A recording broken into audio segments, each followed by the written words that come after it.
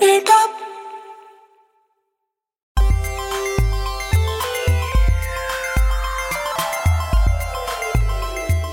Hey everybody, welcome to another episode of Cape Town, a superhero podcast about superhero things. I'm Tyler Huckabee. And I'm Ryan Ham. And we're it this week. That's all you get. Our other two members, I thought we could see if we have time to do this, but maybe by the time we get this up, our logo can be like Hannah and Chris's heads like dissolving in the Infinity War dust meme because they both died. And Chris, was like, Mr. Ham, help. And then I cried. So, Mr. Ham, I don't feel so good. I feel like we're spoiling the movie. Yeah, everybody who's listening to this podcast has seen the movie. Yeah. They both said Chris is in Florida, I think, and Hannah was too busy. Although they are both texting us right now, so I'm just think they didn't want to talk about Deadpool this week. Who we're getting Deadpool and the X-Force is who we're getting into. We are recording this just as like reactions from the fan screening first started to come out. So maybe we'll read through some of those and we'll also get into a little bit of the history of who Deadpool is and how he came to be. But before that, I guess we need to talk about the news a little bit. The big news, I suppose, is Infinity War is doing well. Yeah, that's one way of putting it. It had the best opening weekend of all time, right? And it's cruising for. Has it opened in China yet? I feel like I'm not sure. I don't understand how these things work. Yeah, I don't either. I know it's the fastest movie to $1 billion ever, and apparently it has crushed the pre-sale records in China, but it hasn't. Or crushed pre-sale records in China is a direct quote from Comic Book Resources, but it doesn't say on CBR whether or not when it actually opens. But apparently it's about to pass The Dark Knight. Oh, interesting. I'm a little surprised that a movie with that dark of an ending is doing as well as it is. I think I'm less surprised about the ending and more surprised, I think, that because the first thing my wife said to me when we walked out is if you hadn't seen all of the movies, then you would have no idea what was going on. So I think I was surprised in the sense that I expected everyone who was super into the movies and the people who are into comic books, obviously, because then you don't need as much of the movie, to like it and to go. But I think what I didn't expect is for it to have this kind of mass appeal. Because it's it tells you nothing about any of the characters, which I think that was a critique by some critics, is that it did zero characterization, but they really relied on the audience to have the knowledge of the 1,700 other movies that they'd seen in the past 10 years. So I think that's the surprising thing to me, is that it's done that well despite really resting on the shoulders of the other movies. It's easy for people like me and you, I think, to say, well, I don't care, that it's kind of hard to wrap your head around what's going on if you haven't seen the other movies, because we have seen all the moviys. We've probably seen most of them more than once. But even so, I feel like that critique is just kind of an odd. You wouldn't say that about any other movie that was part of a franchise. You wouldn't say it about The Last Crusade. You wouldn't say it about Empire Strikes Back. I think it's weird that is such a common critique of this one, especially given how blatantly Marvel's telegraphed that it's making these an episodic. It's really leaning into the episodic nature of this franchise. I feel like it's maybe twofold. One, it was weird to me because I kept thinking when Return of the King came out, that was kind of the it won Best Picture, and to me it felt the same way. It's not like there was a lot of character development in Return of the King, but I also think it's just kind of a unfamiliarity with the beats of comic books, which I mentioned this in our sidekick, that Infinity War felt like the most comic booky movie to me. And one of the things is that criticism I read about the movie is that the deaths felt kind of cheap, but that's also true in every comic book, because most of the people who die are probably going to come back in some semblance of themselves. But the fun is not knowing how that's going to happen and is seeing how their death ripples through the universe. So yeah, I felt like that was kind of an unfair criticism, and clearly lots of people around the world agree. Because it's crazy to me that it's gonna, it's it's Star Wars level of people going to see this thing now. It really is for me too. All I really want is for a movie to finally beat Avatar, because Avatar sucks and nobody likes it. And somehow that stupid movie is the his still holds the box office record.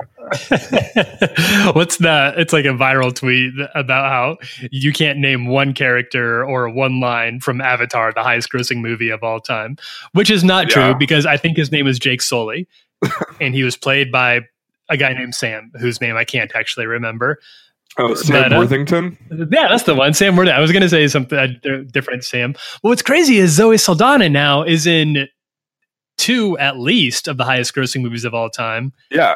Dude, it's a low-key heavy hitter. Yeah, and randomly Sigourney Weaver was in Avatar. Oh, yeah, that's true. Yeah. Yeah, it's just a weird, like, that's such a weird movie to think about. And, you know, we'll see how the sequels 2 through 17 do. Oh, my gosh. We'll have to start another podcast for Avatar fans out there. Avatar fans. I'm excited for it to fold immediately. Yeah, seriously. It's a little bit up in the air right now, it sounds like, for Disney about whether or not after Avengers 4, the untitled Infinity War Part 2 Avengers movie, whether there will be more Avengers movies after that. But they have confirmed that they are working on a new franchise with a different Marvel property. I think that's all we really know at this point. Ryan and I were talking about how there is a rumor that they're going to be leaning into a group called the Eternals, who honestly, I don't know a whole lot about. You were looking up some stuff on them, Ryan. Yeah, they're a Jack Kirby creation and have some ties to the Celestials. And I think Neil Gaiman had a run that is pretty well liked, as is everything he does in comics. But yeah, I know like basically nothing about them. So I mean, it's smart in the sense that like Marvel's playing with house money at this point, and they can kind of make us care about whoever they want.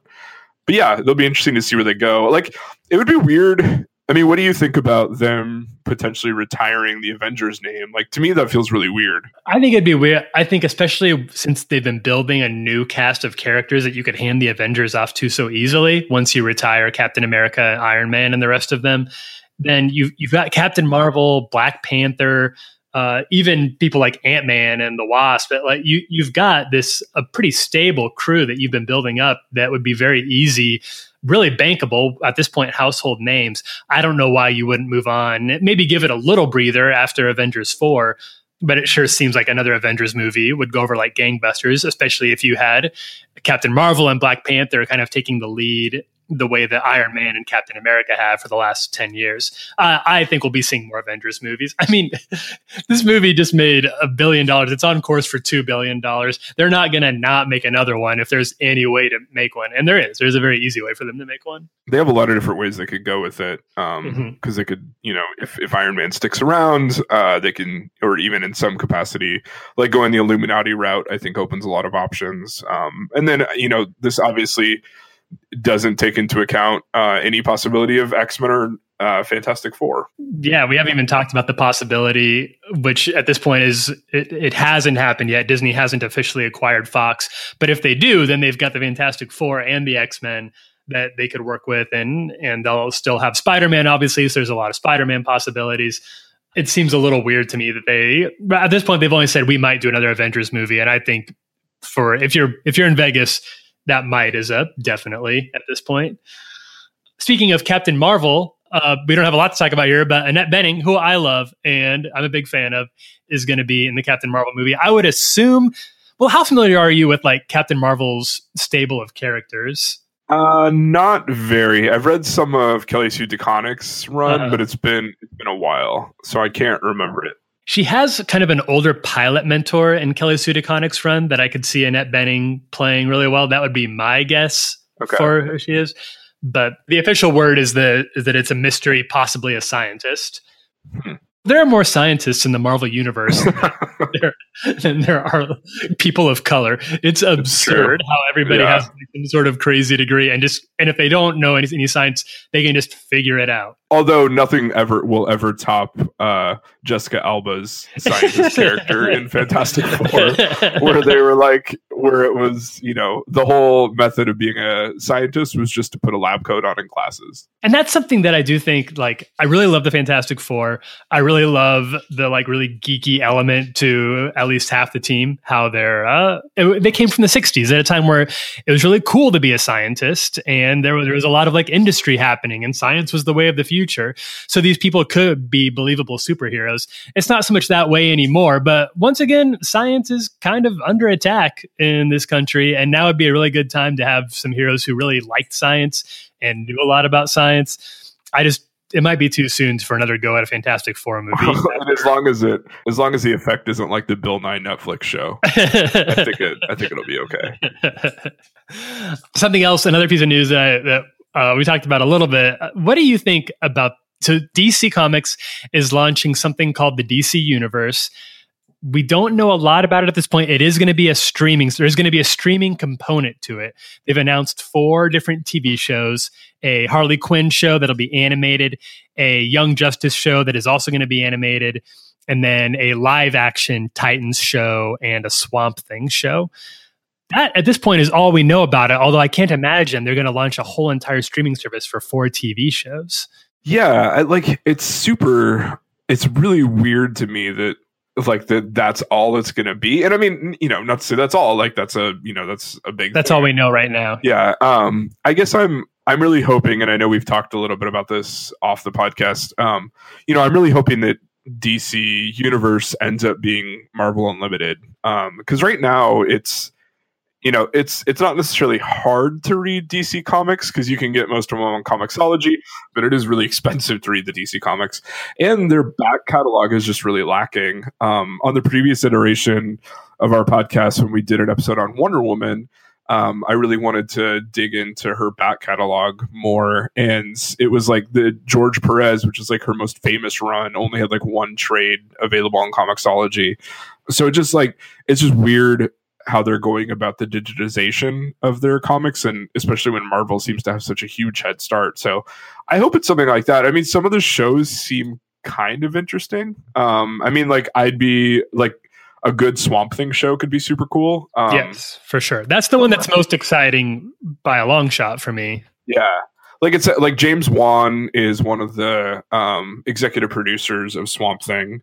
And he's done some really cool stuff, particularly like in the horror genre. And it sounds like that's where they're going, because 2 of the other showrunners have been screenwriters for movies like It and The Mask, which, sure.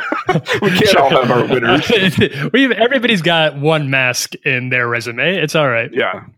But the other guy did some Ashland the Evil Dead, and he has some history in comics. So, and he was one of the showrunners on Constantine as well. And he was a writer for Daredevil. So yeah, it seems like if they're leaning into kind of the horror aspects of Swamp Thing, it could be a really cool show. I just feel like with any streaming service, it just kind of depends on what kind of budget they give it and what it can be like. I feel like the weird one to me is the Harley Quinn series, because like it's bizarre that they're trying to make like 3 Harley Quinn movies and a TV show at the same time. They know that there's IP there. I just feel like they can't figure out how to capitalize on it. That's DC in a nutshell, though. Seriously. I mean, she's a known name at this point. I like that they're investing so much attention and money on a female character. She's just such she's a difficult character to get right. Somebody said, this was not one of us, but somebody said that the best thing they could do with the character like Harley Quinn is call up Rachel Bloom from Crazy Ex-Girlfriend and have her write and star Harley, because Crazy Ex-Girlfriend really leans into the sort of madcap, like borderline manic personality that Harley has. I think that's a great idea, but I don't think that's what they're going to do. They've got Margot Robbie. They've got anywhere between 2 and 4 different movie ideas with Harley Quinn and her. I don't know which one they're going to end up going with. This show, which I guess is going to be animated show, kind of makes sense for her, but we already had an animated show with her. It was called Batman the Animated Series, and it ruled. So I'm not sure. Yeah, the streaming service is only marginally interesting to me at this point. If they digitize their comic books so that we can actually read them, have a Netflix for DC Comics, then that would be great. Yeah. And if I have to pay a little... Right, that's like an instant buy. Oh, it would be crazy for them not to, but it's weird that they haven't announced, that they didn't make that announcement as part of the DC Universe announcement. I don't even know if this thing is an app or a website, or... It was a weird rollout. Yeah. All I know is that it has a Twitter account. That's about it. We follow it at Cape Town Pod. So we'll be the first to know for any exciting DC Universe announcements. The segue from that is that there was actually, I feel like Deadpool and Harley are kind of they're very much a piece of each other and their respective comic book enterprises. And there was that attempt, apparently a brief attempt that is not happening anymore, with Donald Glover's Deadpool show on FX. And apparently there were like some sour grapes there and that was before Donald Glover released This Is America. It became one of the most exciting music, like went from being like, oh, Childish Gambino, I've heard of him, to somebody who's really, really interesting. And I wonder if FX is feeling that right now, wishing that they'd stuck with him a little longer. I mean, to be fair, though, if you didn't think Donald Glover was interesting for Atlanta, like, I don't know what to tell you. Like, because that's a weird thing, like with Donald Glover suddenly becoming like super, like all over the internet. Because I think, and I mean, I've talked to you about this, like, I think his music as Childish Gambino is like the least interesting thing he does. The video is like incredible, but I think like as a visual artist, he's amazing. So I'm continue to be bummed that they didn't release that Deadpool script, especially when he released that fake Deadpool script that was very funny and very like would have gotten them kicked off the air immediately. And I feel like they went with him for Atlanta so well. FX was clearly willing to take a lot of risks because it's a risky show. I love Atlanta. Yeah. A Deadpool show in the vein of Atlanta, at any sort of vein of Atlanta, would be awesome. I guess we're just not going to get it. But in a sense, I guess we're moving fully into the Deadpool segment of the show now, which is fine. In a sense, that's okay with me because I sometimes am a little bit Deadpooled out. He's just there's so much marketing around him. And I liked the first movie. I don't think I liked it as much as everybody else did because the humor I thought was good, but it kind of leaned a little bit too much into that sort of frat bro Spencer Gifts, like Family Guy, break the fourth wall and then break the fourth wall behind that one, more than I was like, in a way that I didn't really love because I just don't love that kind of humor all that much. But I'm clearly in the minority because everybody loves it. Yeah, I mean, I liked the first movie quite a bit. I thought it was pretty funny. I definitely have a weakness for that kind of humor. Like, I think 22 Jump Street is extremely funny, and that's like that. I do love 22 Jump Street, so maybe I'm a little bit of a hypocrite. So that, like, it felt kind of in that wheelhouse for me. I mean, like, I didn't think necessarily like the plot was particularly great, and like, you know, everyone loves to complain about the Marvel Universe's villains, but like Deadpool's villain was awful. I remember nothing about him. Yeah, exactly. But, you know, I liked the setup. Like, it was cool to see them, you know, kind of treat that character well. I think it was interesting to see, and I think it'll be even more interesting to look back after 10 years and see, you know, how does the humor hold up today? Because that's one of the things that's always been an issue with Deadpool, is that, you know, it's written to be funny, and humor can change like pretty significantly from decade to decade. So if you go back and try to read some of the early Deadpool appearances, it like is frankly awful. You know, that could be because it was just bad, or it could be because like our senses of humor have just kind of changed over the course of the years. But, you know, I mean, for what it was and for the time it was, like, I thought it was pretty funny. And in spite of myself, I'm very excited about the new one because the previews have all made me laugh really hard. The previews have made me laugh really hard. I think I said this last time. I love Rob Delaney. Oh, yeah. I'm very excited. That looks like he is playing himself in this movie. So I would go see it for that alone. I like the trailer quite a bit. And honestly, after Infinity War, I'm all on for Josh Brolin doing anything in a superhero movie. Initially, I was a little bit bummed about him being cast as Cable because I was so excited about Coach Taylor potentially getting the role. Oh, that's right. I forgot that was the rumor. That was apparently that was happening, but Ryan Reynolds said he just didn't feel it. That he didn't want it, and so that bums me out a little bit. I always wonder what that movie would have been like. But I thought Josh Brolin's performance in Infinity War was really, really good. So I'm back on the Josh Brolin train, which is sort of a train I spent my whole life getting on and off of at various points in his own career. I think like the rest of us. Let's be honest. And speaking of Atlanta, Zazie Beetz is Domino in this, and via the trailer, her stuff looks very, very cool. And first word out of the gates is that she's a big hit in the movie. She goes over really well. So that's exciting. Yeah, I think it could be cool. One of the interesting things is it had some a little bit of drama behind the scenes. Yeah. Because the director of the first one, Tim Miller, apparently, and this is the story, I have no way of knowing if this is true, but the rumor is that he wanted to make Deadpool 2 like this huge, like mega budget movie, and Ryan Reynolds wanted to keep it more like the first one. And so it ended up that Tim Miller actually left the project and was replaced by David Leitch, who directed John Wick which is awesome. Awesome. He directed Atomic Blonde too, which is not as awesome, but has some cool parts. So Atomic Blonde just didn't quite live up to the sum of its parts. It had great moments and also sort of lame moments. But yeah, so we'll see how it goes. I mean, the previews have been good, and we'll see how the early buzz is, and you'll probably know shortly after you listen to this. What is your take? Because I have some sort of takes about anytime the superhero genre becomes something that is inaccessible to kids, I get a little bit. It feels like it's losing something important about the genre itself. A lot of this stems back to the fact that when I was a little kid, the first Michael Keaton Batman movies were coming out, and my parents wouldn't let me go watch them because they were too dark. Yeah. And I was furious about it. In retrospect, it was the right thing for them. Obviously, that's just good parenting, but it was really hard because I loved Batman, but I wasn't allowed to go see the movies until they came out on VHS at the time. So that's something that I've always been a little bit. I'm really glad that the MCU, even at its darkest, has always maintained a level of accessibility for kids to go watch it. And it was really cool to see like kids dressing up like Black Panther earlier this year and Spider-Man and stuff. And I think, especially since Deadpool is such a funny sort of juvenile character that has a lot of inherent appeal for kids, that this one has leaned in so gleefully to its R rating. Something about it rubs me a little bit the wrong way. And I think I'd have less of a problem with it if they didn't try to have it both ways, like appealing to kids with like the merchandise and the marketing, but having the very extreme R rating so they can't actually go see it. I think I go back and forth. Like I generally am like, I like having stuff be accessible to kids because I think that, I think a lot of the magic, and, I can't think of a less corny word, but like, I think a lot of the magic of comics or even the magic of some of these movies, like lies in the fact that it lets us, see things like kids do. And watching kids watch this stuff is really fun.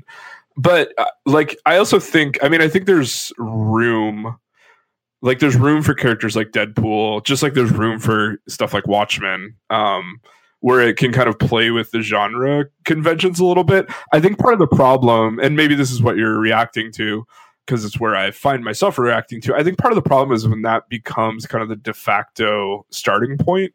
Like Deadpool and Watchmen in particular, led to all this kind of deconstruction of the comic book genre and, where can you push it and what are the themes and in Deadpool's case, the ultra violence in comics and stuff like that.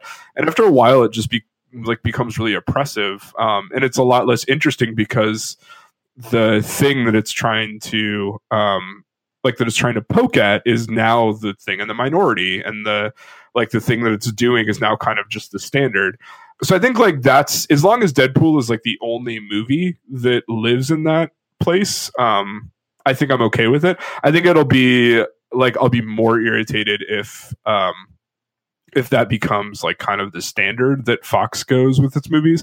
I'm also really interested to see if they can incorporate Deadpool into some kind of, well, and I guess this could be Disney's problem soon, to see if they can incorporate Deadpool into a PG-13 movie, because they can have him break the third wall and or break the fourth wall and make a commentary on that he suddenly isn't able to swear or something like that. And that could be really funny.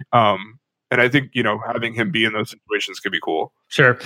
Done right, there's all sorts of possibilities there. Deadpool has been, he's just had to be a lot of different things over the past few years. And that's something that we'll explain a little bit in our pre-written segment.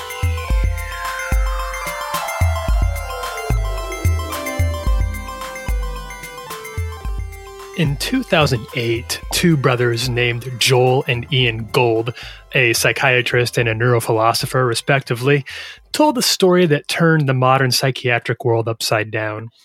According to the Gold brothers, one of their patients, a well-to-do Army vet, had come to them with a very unique problem.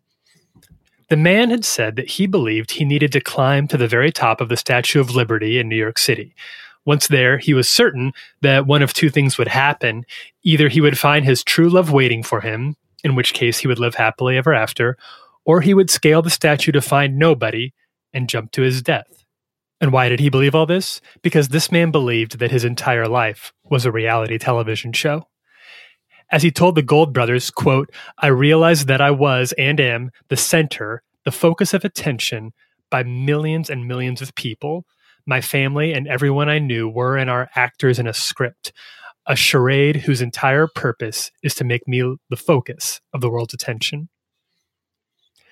For obvious reasons, the Goulds referred to this as Truman Show syndrome and say this man is just one of at least 40 reported cases they've studied. Although Truman Show syndrome isn't officially recognized by the Diagnostic and Statistical Manual of the American Psychiatric Association, the Goulds believe that it should be. Skeptics argue that delusions, such as believing that you're part of a reality show, are nothing new. But the Goulds argue that the Truman Show syndrome is different. Most people living under a psychiatric delusion believe that their family is out to get them, or their government, or maybe just their neighbor. But those living with Truman Show syndrome believe the entire world has conspired against them. It's a mix of paranoia and grandeur, belief that you're both the only one being left out of the joke and simultaneously the center of the world's attention. In 1991, Rob Liefeld and Fabian Nicieza came up with a new villain for the X-Men to tussle with. Liefeld was an influential artist at the time and brought a sketch of the character to writer Nicieza. Nicieza noted the character looked a little like a DC supervillain named Deathstroke. Liefeld suggested they name the character Deadpool as sort of a knowing spitball to the competition. That puckishness would come to define Deadpool's existence in time, but at first he was just another bad guy, a paid assassin with a Wolverine-type healing ability and an affinity for guns and swords. His real name was Wade Wilson, and while he was originally explained to be part of the same Weapon X project that created Wolverine, that story has been subject to a lot of tweaks over the past few decades. Wilson is insane, see, and his own memories aren't reliable. The character proved to be a hit, and in time became less of a villain and more of a morally ambiguous mercenary with a slippery ethical code. He developed a reputation for wisecracks, kind of like a rude Spider-Man, and, like Spider-Man, his mask covered his whole face. But unlike Peter Parker, Wilson's real face was horribly disfigured. It wasn't until 1997, when Deadpool got his own comic series, that writer Joe Kelly really gave Deadpool the voice and characterization that became one of Marvel's most bonkers characters. As Kelly wrote him, Deadpool was fully aware that he was in a comic book, and would argue with Kelly, the artists, and even the readers. Other characters like Wolverine, Bruce Banner, and Captain America figured Deadpool was crazy because he was talking to himself all the time. And yet, Deadpool was clearly crazy, occasionally even psychotic, but he wasn't wrong. He was the star of his own comic book. Everyone else was a supporting character. This allowed Kelly and subsequent writers to have an absolute ball with Deadpool's adventures. There was the time he went back in time and lived through an early issue of The Amazing Spider-Man, making wry wisecracks about early 60s comic book tropes. When he meets a new foe, he's been known to go back and read old comic books about them to learn their weaknesses. Once, in order to kill Green Goblin, he went back to an alternate universe and killed the Headless Horseman instead.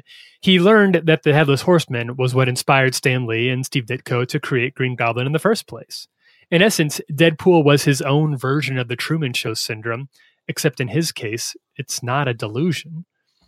If Wade Wilson's hyper-awareness gave him an edge in his adventures, it also alienated him.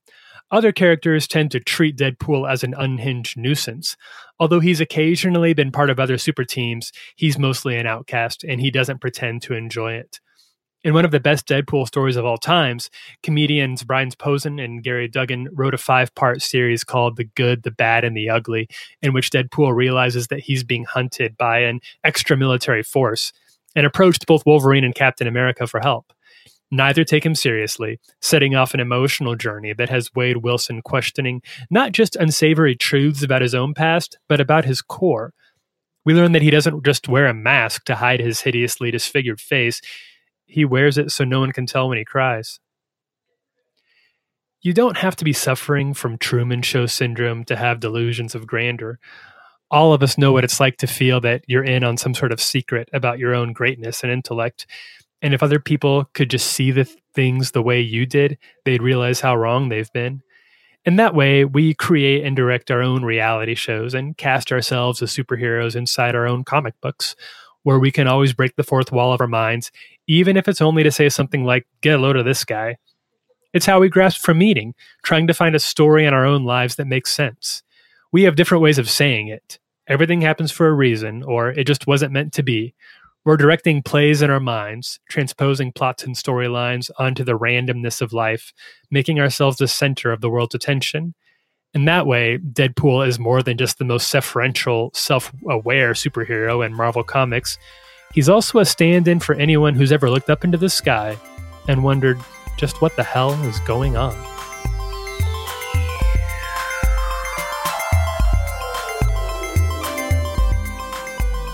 So Deadpool has, and really the X-Force as a whole, have all had to like wear sort of a lot of hats over the last 20 years since their first introduction.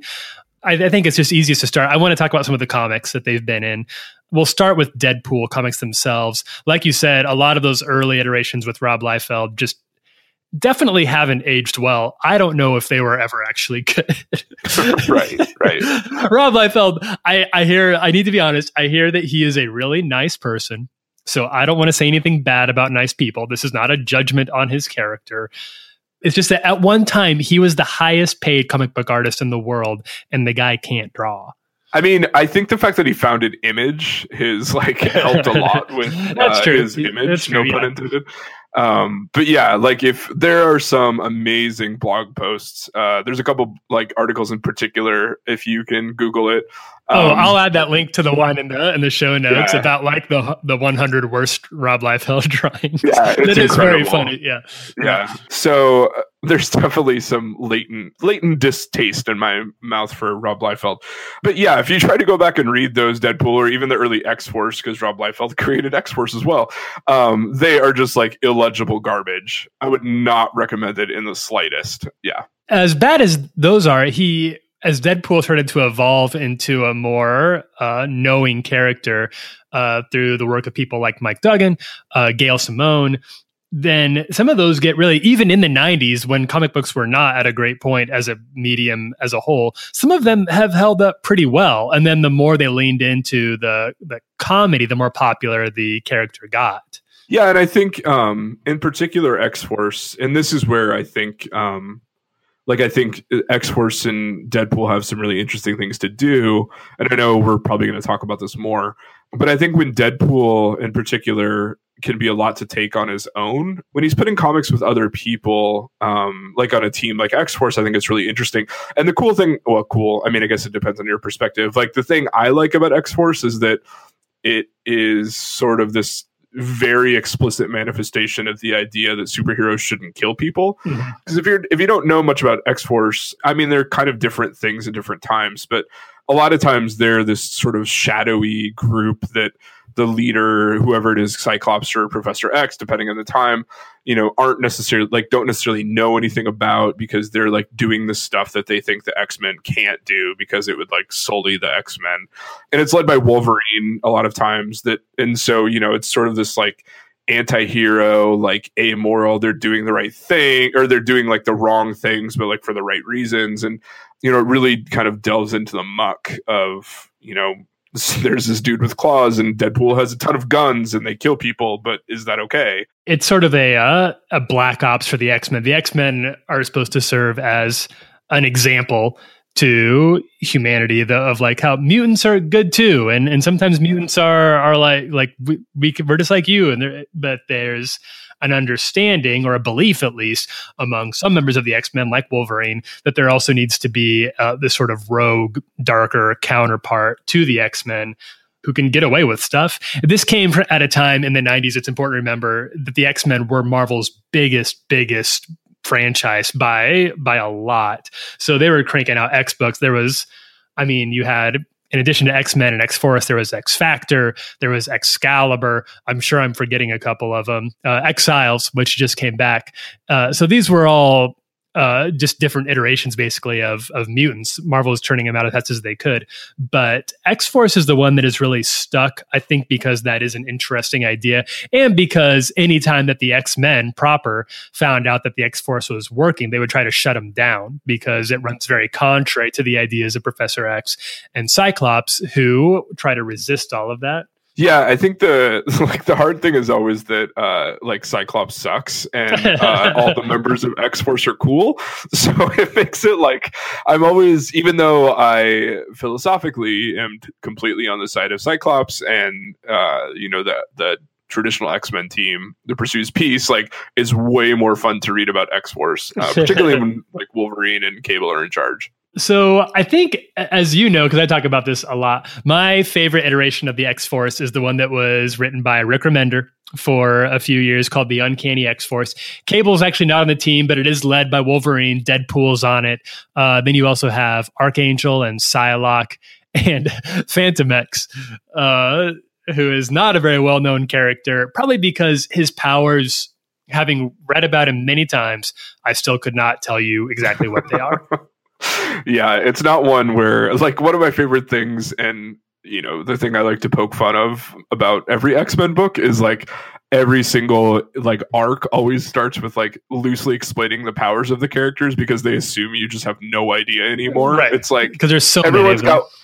Everyone's got Wolverine down. Everyone's got Cyclops down. Beyond that, like, it's like, well, I don't really remember anymore. It gets so vague, like, especially some of the telepaths that they use. Like, she can read minds, also move things with her mind. Also, there's like maybe another plane of reality that she can access. Yeah. It gets, and Phantom X just does whatever he needs to do. And his powers are completely Deus Ex Machina.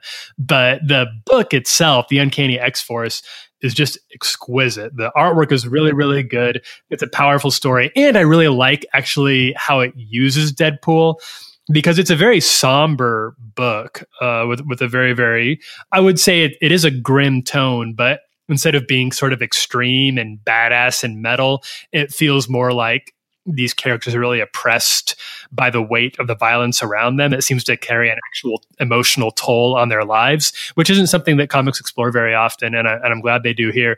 And Deadpool, you see through Rick Remender's writing that he is using this humor as a defense mechanism, that he's not just this insane madcap character, but that he's joking in the face of all of this because he's afraid of what he would do otherwise. And it goes over like gangbusters. It's a great storyline. And I think this movie has inspired me to go back and give it another read. I'd love to go through it again. I was doing a bunch of reading of it in prep for this. And I feel like you've, really hit the nail on the head with, that's such a terrible idiom. I feel like you've really hit on something with, that description of Deadpool, because I think those are the most interesting iterations, and that's part of the reason I actually think that the first Deadpool movie worked. Like, when you give the character like something that they actually care about, and it's more of a like they're lashing out or like using humor as a defense mechanism or as a way to not have to like deal with reality of their feelings.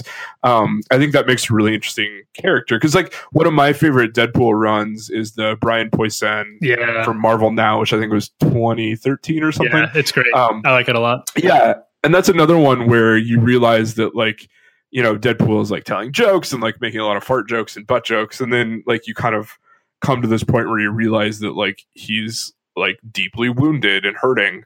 And I think those are some really interesting moments, and I think that X-Force ties into that really well. And I like in Remender's run as well, I think he does this with every character, but with Deadpool in particular, where obviously these guys and these men and women on the X-Force are, they're doing some bad stuff that you're not supposed to approve of as a comic reader. But you really do see it take the toll on them. There's a moment where they're about to shoot a child, and, not to spoil anything, but the child is Apocalypse. So it's kind of the, never ending, if you could time travel, would you kill baby Hitler?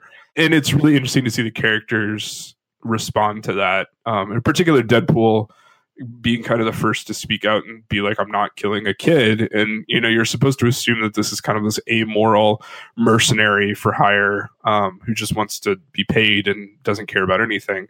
So, yeah, I think that gives the character a beating heart that I think has been missing in a lot of his appearances. And I think that the movie did a pretty good job of in the first one. I think that's true. And maybe I should go back and rewatch it, because I only saw it the one time in the theaters, but I am remembering I like the romantic relationship, which I don't always in these movies. It's not a given that it's going to be a compelling romance. And a really good thing that they did that could have not gone over well, but I think they handled it carefully, was that end with Colossus giving the big speech about being a hero and Deadpool cutting him off in the middle of it by just blowing the guy's brains out, which speaks a lot to the heart of the character. Not only in that he doesn't really care about being a hero, but that he has very specific reasons for it. He's not the Joker. He has a sense of morality and it's different than a lot of other superheroes, but he believes in it and he abides by it. And that makes him very interesting when thrown into team situations. And it can be hard to make a character who breaks the fourth wall as much as Deadpool does work in a team situation. I don't know how big they can make this. I don't know how you could bring the Deadpool universe into the rest of the X-Men universe as it stands, having him like crack jokes to the audience with like pull like popcorn out to watch fight scenes while they're also trying to do some really dark Phoenix stuff, for example. I think that's probably something that Fox is thinking about. I don't know what Fox is thinking about for their X universe right now, but Deadpool's extremely successful and they would be dumb to not be trying to figure out how they could leverage that into a broader cinematic universe. Yeah, like it'll be interesting to see what they do with that, because I do think there's some interesting possibilities. Like I think some of Deadpool's appearances in the X-Men comics and in X-Force, are pretty successful because he provides some levity to kind of the growling of Wolverine and the whining of Cyclops. I think there's a place for it. It'll just be interesting because the Deadpool movie is so wildly different in tone than any of the X-Men movies that they've done. Like you said, I think it'll just be really interesting to see how they could possibly fit that in. It almost feels like, I wish if the end of Logan hadn't happened, I think it'd be really interesting to get like that tone of Logan with the tone of Deadpool. Like, I think that kind of mashup could work really well. But yeah, we'll see. I know like they're already talking about Deadpool 3 and they're talking about X-Force. So it'd be interesting to see if they go with an X-Force movie, if that becomes kind of the PG-13, kind of gateway into the Deadpool universe where he's cracking jokes about like having to stick to not like swearing so much and not like being able to have a lot of blood. And then Deadpool 3 kind of continues the Van Wilder hijinks of that everyone loves. I think that they've confirmed that the Deadpool 3 is actually just going to be an X-Force movie instead of moving to a third sequel or a threequel. Yeah, it sounds like they're still talking. Like they're definitely talking about the X-Force movie, but then there might still be a Deadpool 3. It sounds like they're trying to keep it, and it sounds like they're trying to be pretty intentional about keeping that a little smaller. So I wonder if Deadpool 3 will be kind of their, like if Fox basically has given them carte blanche to kind of play and like do whatever they want because they've earned it, and they probably aren't going to spend a ton of money on that. So, whereas X-Force obviously will be like a huge budget kind of blowout. What do you think needs to happen with like the Fox X universe as a whole right now? Because they're coming off, it's been so up and down. They have like for every winner, like Deadpool or Logan, and Logan was amazing. Logan is one of the best movies of last year. They've got something like X-Men Apocalypse, and the X movies recently have been. Like they haven't all been bad. A lot of them have been really, really good. It's hard to feel like they're not running on fumes a little bit right now, despite the fact that their solo outings are actually pretty strong. Like the weird thing is that like Days of Future Past like is like in my top 5 superhero movies. I love it. Like it's amazing. Like it came out like I'm trying to remember the year it came out. It came out like right around the time of Guardians and Winter Soldier, which is like, so those for a while were like my 1, 2, 3 of superhero movies. Cause I think 2014. Yeah. Days of Future Past was 2014 and it's a great movie. It's so good. But then like, when Apocalypse came out, it felt like, the Bryan Singer version has run its course. It like slammed on the brakes. It was so annoying. Yeah. And it's weird because it's like, I think those characters and those actors they have playing those characters are all really good. So I don't know what the issue was. Is like I think part of the problem is that some of the people they had just got too famous to play like an ensemble cast. Like you have Jennifer Lawrence playing, like a side character, but obviously Jennifer Lawrence is supposed to be like a leading person. So then you try to figure out how to fit more Mystique in, and it ends up being weird. And then like you have Michael Fassbender being Magneto, and so maybe that's part of the problem. But yeah, I don't know, because it's like all the X movies that they've announced. Like I'm not interested in a Dark Phoenix movie. The one they had, the New Mutants, that was like positioned as like an X-Men horror movie. I'd forgotten about it entirely, actually. But yeah, the trailer was intriguing. Yeah. But then that's just been delayed, and nobody seems to know why, which is usually not a great sign. And right now, with the Disney deal looming, I feel like they're in this weird limbo where I don't really know what they're going to do. It feels like, honestly, Deadpool and X-Force might be the place to relaunch. But then, like, I don't know how you bring in characters like Wolverine and Cyclops and all those people again. And I think you need those for any like X universe. Yeah, eventually, like you could give them. There's so many X-Men. You could give the big characters like Cyclops and Wolverine a breather. But you've also got this young cast with Jean Grey and the Beast and Nightcrawler. Like you've got them sitting there, and they were obviously cast because of their youth and could carry a franchise for a while. Yeah. They're just in kind of a tough spot right now. And a really good movie could turn it around. Dark Phoenix could turn it around, but the fact that it's been delayed as long as it has, along with New Mutants, just doesn't speak very well. It's a reminder that what Marvel proper, the Marvel Cinematic Universe, is doing is just not as easy as it looks. Like, I think the fact that every other franchise that's tried to launch in the wake of Marvel has not had a lot of success speaks to the fact that what Marvel's doing is pretty tough. It's pretty tough. It's not a given that it's going to work out. Again, I think the characters they have to choose from are really great. It's just, I think Age of Apocalypse like just left such a bad taste in everyone's mouth. And then all this stuff, obviously, that went on with Bryan Singer. Didn't help things. Yeah, it didn't help. Yeah, that didn't help anything.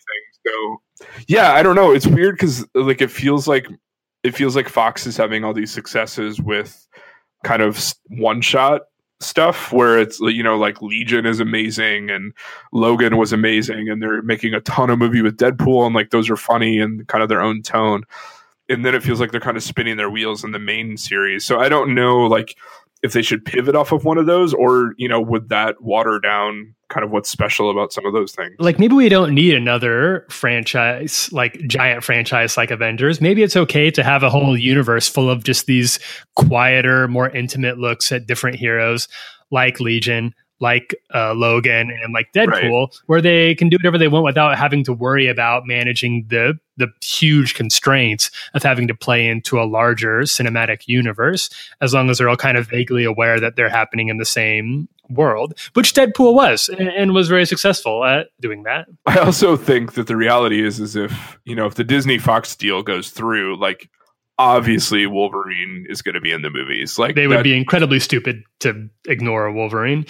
It won't be Hugh Jackman. I don't know who it'll be, but part of me is down with that. Like, I would love to see Kevin Feige's take on, see Wolverine in the actual yellow spandex costume. That would be super cool. Exactly. Same with Matt, like, seeing the costumes that I grew up with, the 90s, like, animated series costumes would be awesome. But we'll have to see what happens with that Fox deal first. I don't know. I feel like my like vaguely anti-capitalist leanings are being really challenged by this Fox deal, because I feel sort of a moral quote. Like, on the one hand, that's a lot of power for one company to handle. On the other hand, seeing Magneto toss Iron Man around would be pretty entertaining. So I don't know where it's gonna. I'll just kind of let fate decide that one. Yeah, exactly. I'm always like, I'm not so sure, and then someone's like, yeah, but what about House of M? I'm like, all right, fine. Well, with that, I think we'll wrap it up. We will be getting together next week when Deadpool comes out. We'll do another sidekick to give our brief reactions on the movie itself, so you can tune in then. Thanks for listening to this. Thank you to CM Studios. Chad and Jesse are the ones who keep us sounding good over there. Usually it's more than just two of us. We also have Chris Youngblood and Hannah Mazel. They are very insightful, and they would have made this many times better if they'd been here, but they weren't. So when we get together next time, they will hopefully be joining us again. If you like what you heard here, please don't hesitate to go over to our Apple Podcast page. Give us a positive review if you liked it, and if you didn't like it, take that somewhere else. And you can follow us at Cape Town Pod on Twitter or Cape Town Pod on Facebook. And I think that'll wrap it up. I'm Tyler Huckabee. I'm Ryan Ham. Thanks, citizen. We'll see you next time. Bye.